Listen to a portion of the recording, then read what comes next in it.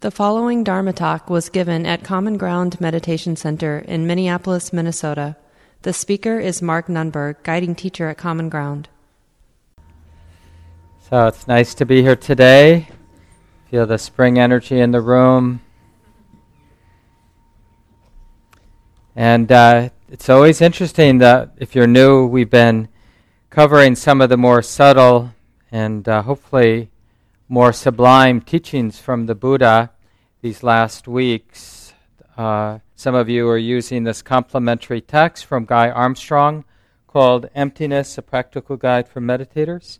And if you are, we're in chapters 15 and 16 this week. And it's just interesting how our mind, whenever we're on the edge, learning something that we don't quite understand, right? We have different, depending on our personality, different mechanisms. Like some of us, I probably put myself in this camp, is like pretending that I got it when I don't have it. Oh yeah, I got it. And maybe that's more of a traditionally male thing to do, because it's embarrassing to, like, having heard it, to not get it, like to know that I don't get it. That's sort of being vulnerable in a way that I don't like. So, or you may just presume, because you don't initially completely get it, that you'll never get it. That would be another sort of personality habit, it's beyond me. Or a third would be more the rebel, like whoever said this, they don't know what they're talking about. They're wrong, right? And so, but one way or another, to dismiss it, like to dismiss the actual learning, by presuming we know it. See, then we're no longer a learner if we presume we know it. We're in the business of pretending and looking like we know it, not actually learning it, or learning whatever's next to learn, seeing what we haven't seen before, or presuming we'll never get it because we're not good enough. That takes us out of the learning. Or that the person's wrong, that there's nothing of value in the teachings. Right? So you can think about when you were a child, or when you're around children, younger children, and they're in that place of learning, and it's really the one characteristic when a child's really learning, as there's joy, right? Because learning is joyful. Being on that edge of knowing that we don't know, knowing that the heart is in the vicinity of learning something new, seeing something that it hasn't seen before. We even then, when we were a kid, but when we were around kids, we hear that squeal, of delight, when they're learning something new, when they're discovering something new. It's fun.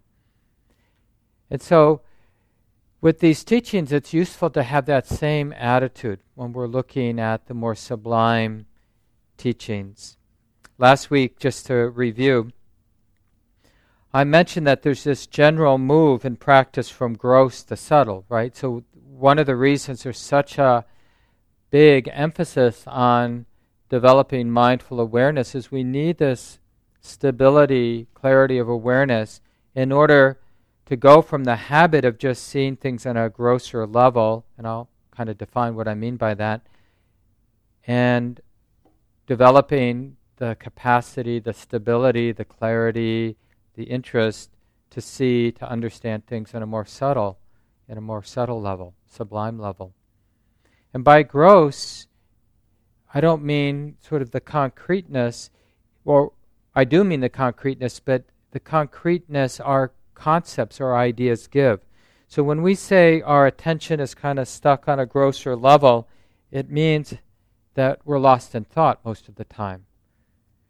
And that's that was an evolutionary step that humans, maybe other species too, but through the use of language and just the complexity of language, we're able to construct these abstract worlds, like I'm at Common Ground on Sunday morning. And then there's a certain static reality to that concept. I'm at Common Ground at Sunday morning, and I'm me. Right? It feels, all of that, those ideas together feel quite substantial. And from our practice point of view, that's a gross, not in a negative way, in a sort of simple or ordinary way, worldly way. That's a gross way to be experiencing the present moment.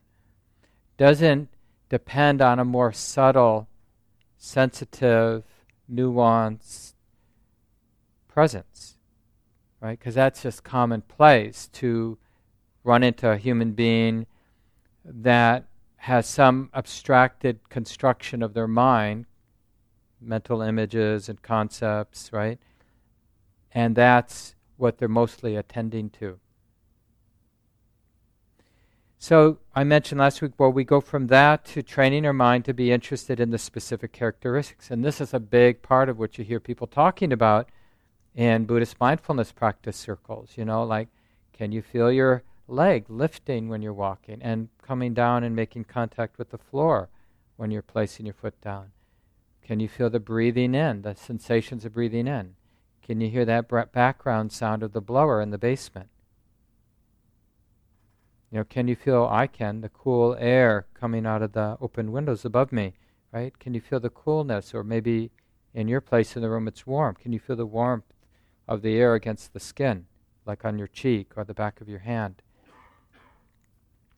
Can you feel the hardness or the weight of the buttocks, the sits bones on the chair or the cushion?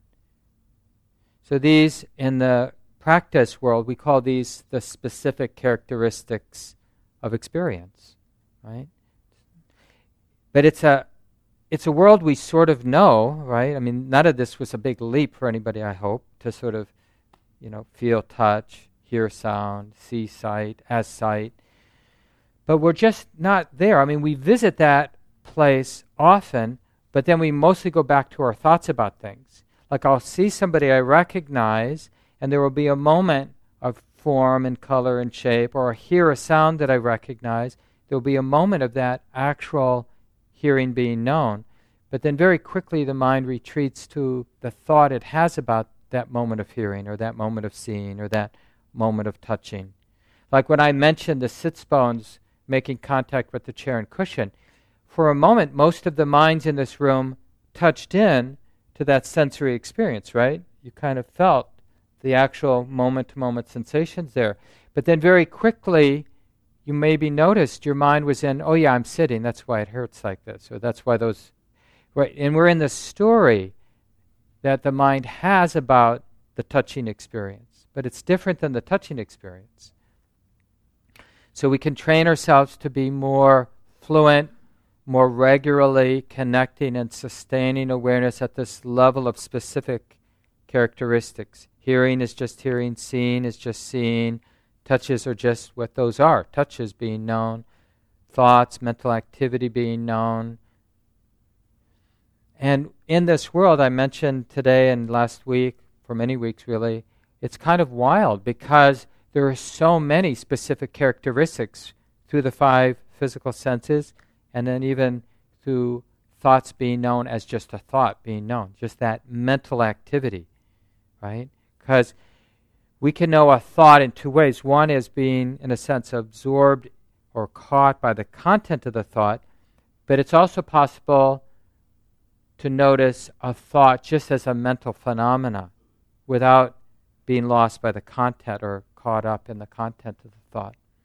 Oh, this is the mind thinking that thought, right? That would be seeing a thought just as a mental movement, right? Oh yeah, that's what the thinking mind is doing. It's thinking this thought. It's not so easy with thoughts, right? Because generally when we try to be aware of thoughts initially, until we get some momentum in our practice, when we sort of take the attention and want to see a thought, do you notice? No thoughts.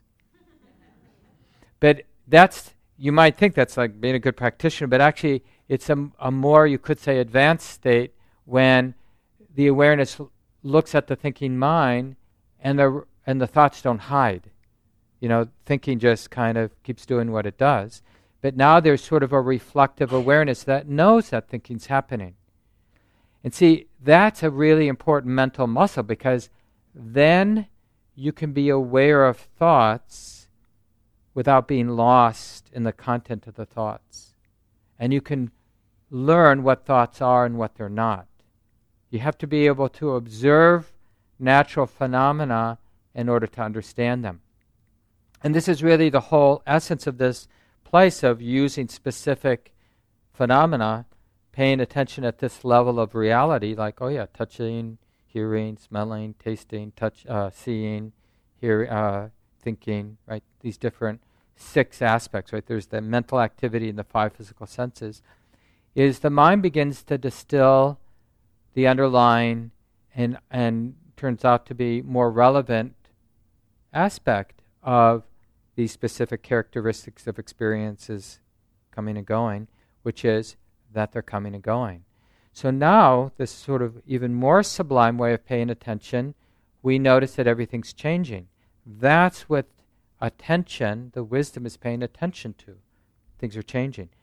Doesn't matter if it's noticing that thoughts are changing, or sounds are changing, or sights are changing, or sensations are changing, smells, tastes are changing, but it's just another, and it's studying that. It's paying attention to the ephemeral, changing, insubstantial, and therefore limited, unsatisfactory, and impersonal nature of whatever it is that the knowing mind can know, because it's changing.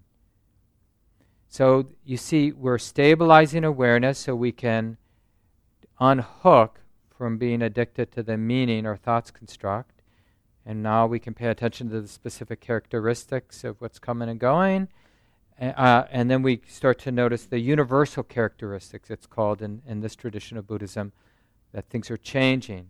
And because of that, because it's a process of change, always changing, always becoming the next thing, it's unsatisfactory. There's no ground here. It's impersonal. Nobody's making this happen. It's just conditional, just cause and effect. And that, seeing it on that more sublime level, that more subtle level, then the heart lets go. It's just a natural result of seeing things as they are in this more subtle level. Is the heart, the mind, doesn't presume attachment makes sense. It just lets go. It just starts to relate, engage, live life, but without attachment, or with less and less attachment. And that's just a natural, organic process of awareness going from gross to middling to subtle, right?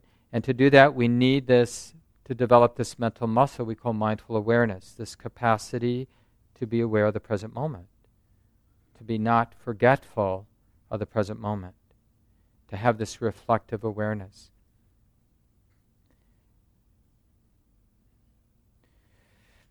And so this sets up this, I mentioned last week this discourse the Buddha gave. It's called The Lump of Foam, because he gave, there's 2 ways of looking at reality. One is the 6 ways, the 5 physical senses and mental activity or being known.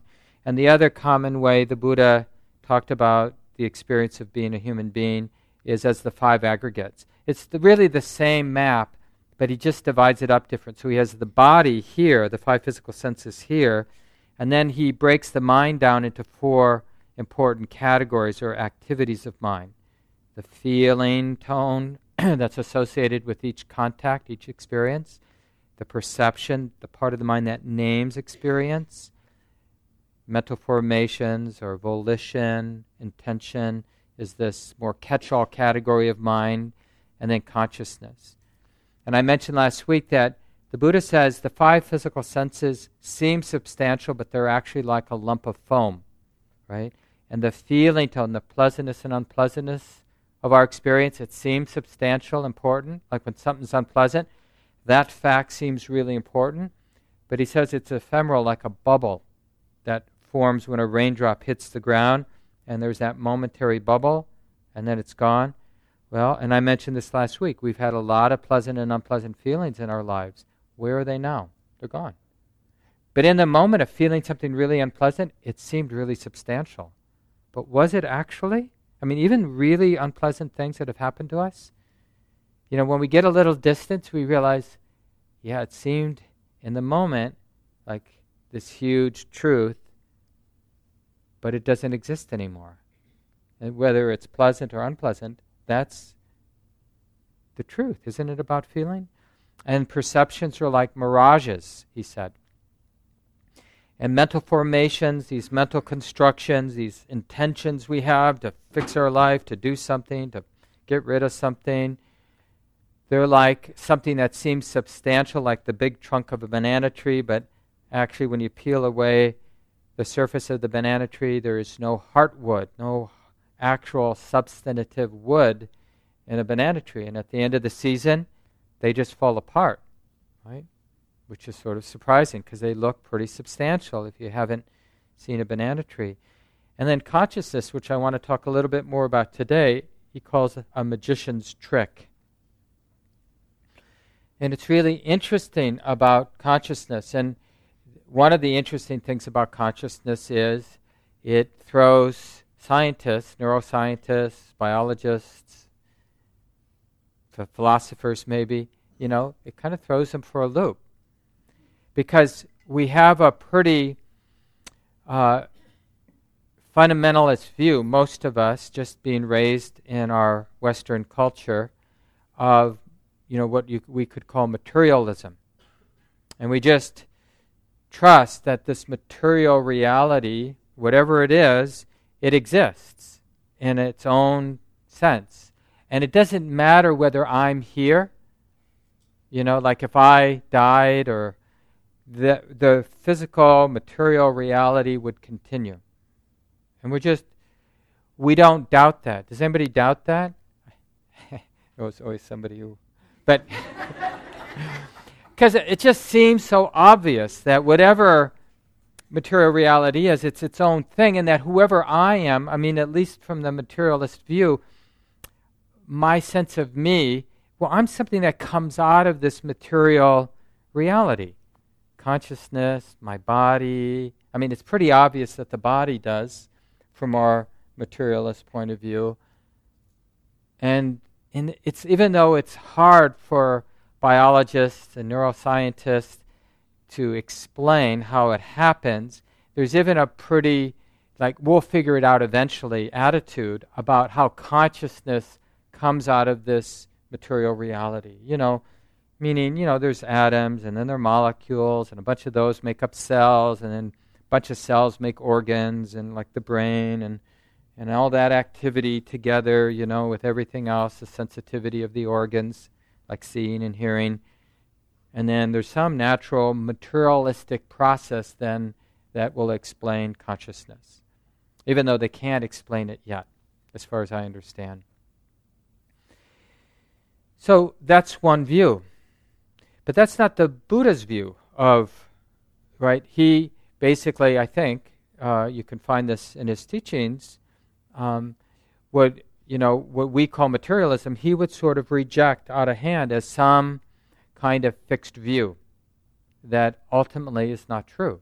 May be helpful, like a lot of science that has allowed us to solve sort of material problems, like feeding ourselves and medical science and things like that, come out of the study of this abstraction of materialism, right? We abstract the body, we create these maps of anatomy and all this sort of stuff.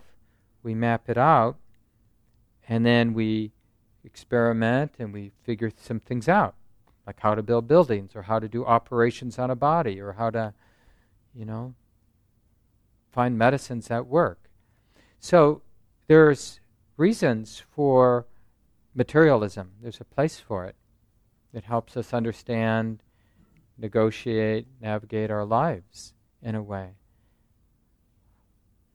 But when we are reflective, when we're using the mind to reflect on what's happening, we realize that actually all we ever know is our subjective experience. Right? We've talked about this over the last 6 months. And so it's kind of shocking when we realize the simple truth that our reality is sort of reflective in the way that a mirror reflects an image. That's how we know the world. So like if we were all standing in front of a mirror and looking at a mirror, and Guy Armstrong uses this as an example in chapter 15, he's kind of relating when he was on retreat, and he did this during a retreat time. And just realizing that, the idea, of course, is, well, that's me. We look in the reflected image on the mirror and we say, well, that's me. Right? And it seems really clear.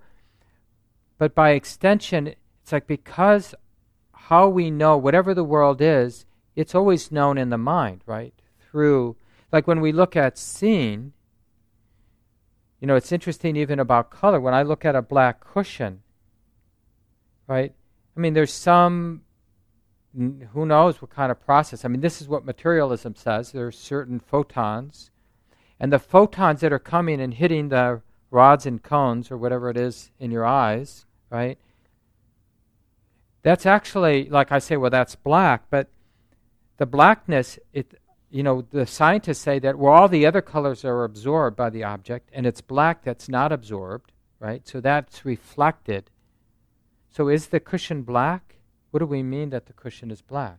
Well, what we really mean is, in my subjective experience, there's the appearance of what I call blackness, right, when I look at the cushion, or brown when I look at the floor, or cream when I look at the color of the walls.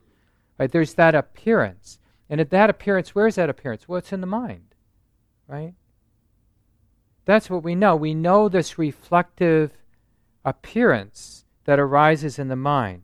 That's all we ever know. The most profound experiences of our life have been these reflective appearances in our mind. And as a reflective appearance, it's not very substantial.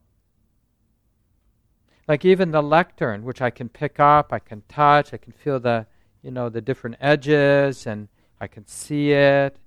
I can touch it in a way that there's some sound. I can explore it in all these different ways. I have my emotional history with this lectern, built, a long time ago in the early years of Common Ground by Mary McCann, one of our longtime members and leaders. But actually, all of that emotional content is a thought, a very ephemeral mental activity, right? The emotional vibrations and mental images. It's that, as a subjective experience right now, internally, is not much of anything. Nor are these touches and the sounds and the visual experience, none of that is very substantial.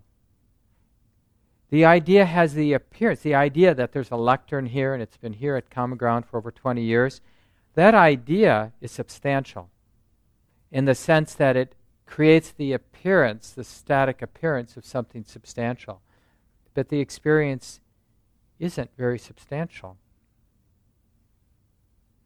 And like I said at the beginning of the talk today, when we make the effort to stabilize awareness, present moment awareness, so that we can go from just being mostly caught in our thoughts about things as we live our lives, to training the mind to be interested in the specific characteristics of seeing and hearing and touching and thinking and smelling and tasting, to wisdom developing and distilling the awareness of the specific characteristics into the truth that everything is changing.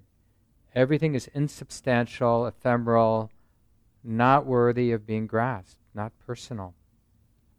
And really looking at that, looking at those three universal characteristics of change, of the unsatisfactory or the limited nature of every experience, because it's so ephemeral, that it's so impersonal how these touches and smells and tastes and thoughts and emotions arise, are there for a moment, fall away, so that the next moment of experiencing can arise, persist for a moment, and then cease, and then the next.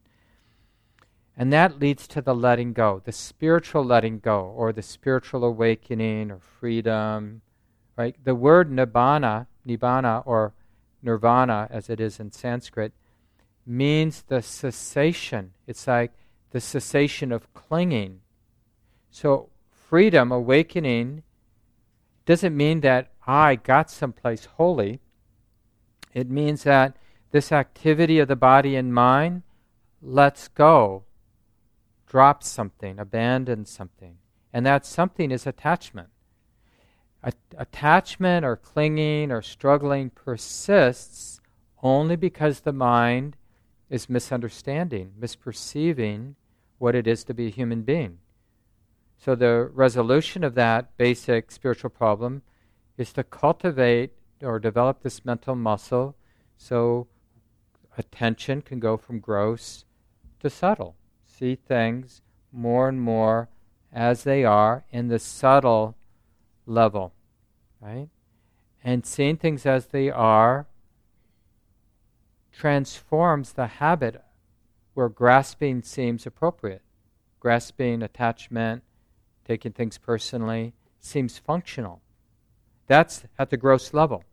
Looking at things from this gross level, which means, again, looking at things in terms of what the meaning our thoughts construct or the meaning our thoughts tell us. So we're taking the appearance of the present moment to be a substantial reality when it's just a reflective appearance, right? Then attachment makes sense from that, because clearly that's where we are most of the time. And then most of the time, attachment makes sense. Like if somebody does something really stupid and plows into the back end of our car, it makes sense to be attached. Like, this shouldn't happen. That person should have been paying attention. I'm going to get their insurance number, and they're going to pay for it, and his or her insurance is going to go up, and that's the way it should be, right? Because we're sort of fixed on that idea that's sort of the meaning, like this was not my fault, this was their fault. And the way the world should work is, and then when it doesn't work, we get really attached. Like, why didn't that work? Why didn't that person leave their insurance number? One of our teachers, Anita, who lives close by, she was parking out right here on 26th Street, not too far from the center, and she was in her back seats getting some stuff, and so her back door was open, and this was like 10 o'clock at night. Someone turns around the corner driving too fast and knocks her back door right off. And she was just standing like 10 inches from where the car hit the door. And it kind of, when it hit, it broke the door, but it did kind of slam back into her body and bruised her. Right, so these, I forget why I mentioned that. Oh, maybe because it seems substantial. And the attachment feels so real, like however the mind clings to whatever story it has. Like, I mean, even if you're sort of an enlightened person, you might think, oh, the person's probably just drunk, they probably have had a bad life, they're trying to manage their pain by over-drinking, and when they drink, they can't drive. We need more treatment facilities and universal health care so you don't have to pay for treatment. But even clinging to that, even though that's like a relatively, I think, wholesome way to think about it, still the attachment, clinging to that idea, we miss the opportunity to realize, well, that's just a thought. And the bruise, well, that's just sensation. And the seeing the purple of the bruise, that's just seeing. And maybe we have some nausea of seeing the big bruise. Well, that's just those sensations. And then telling my friend, hey, Julie, you know what happened to me? That's just that. That's just like wanting to connect or wanting to entertain or whatever. But everything is just that appearance, that reflective appearance in the mind. And as that, it's really not much of anything. One moment after another. This is why in, different Buddhist schools over the centuries, these sort of images of the dreamlike nature of reality. And you also find this in some of the mystical yoga traditions, because Buddhism and yoga intersected and danced together for a long time in northern India, many centuries.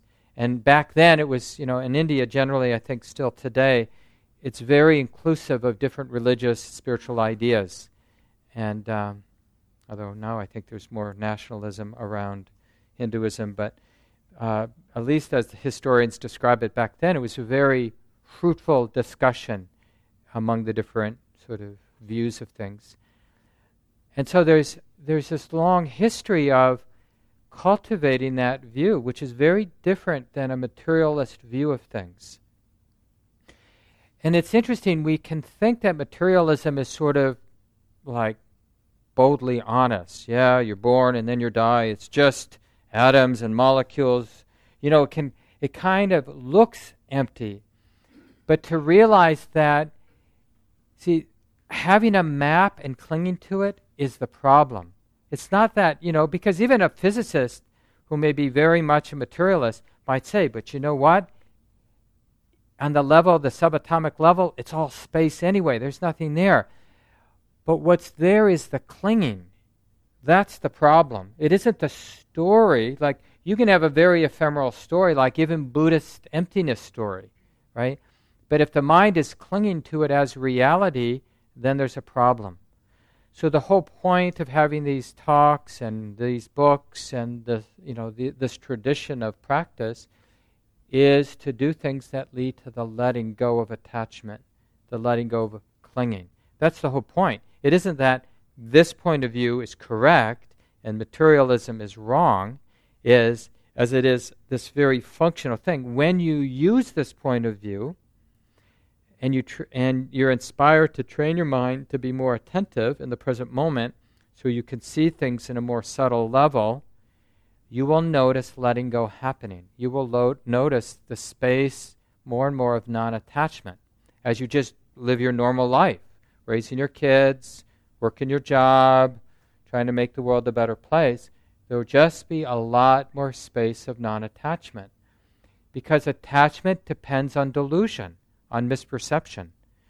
And when that's gradually eliminated through cultivating a mind that can see things as they are, they're just appearances in the mind. That's what experience is. It's an appearance in the mind.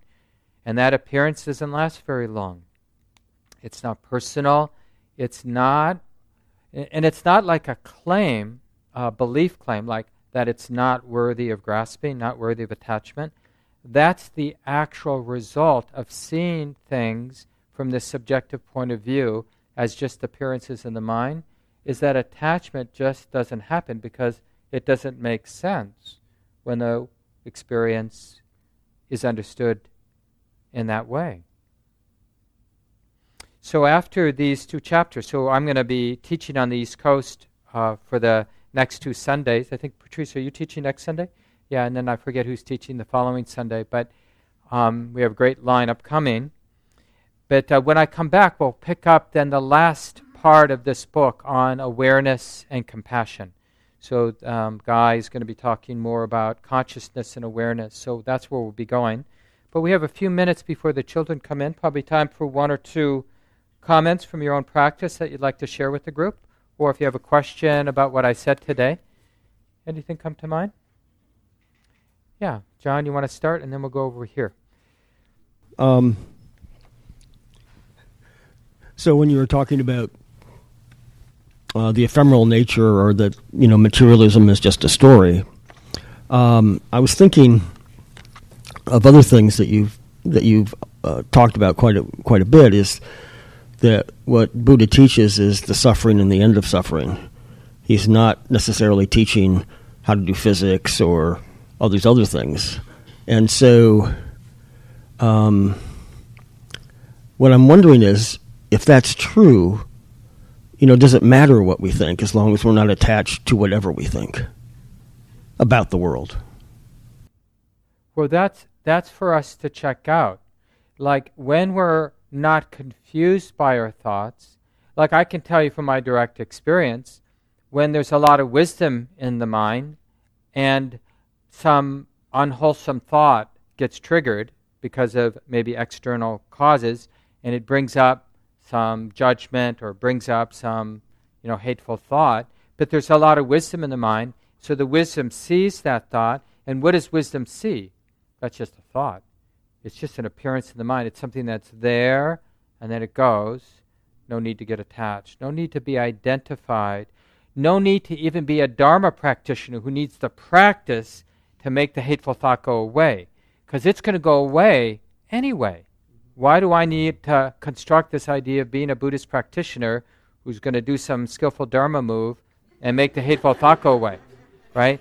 So from that point of view, a wise person isn't afraid of having despicable thoughts and isn't confused by having really sublime, beautiful thoughts, right?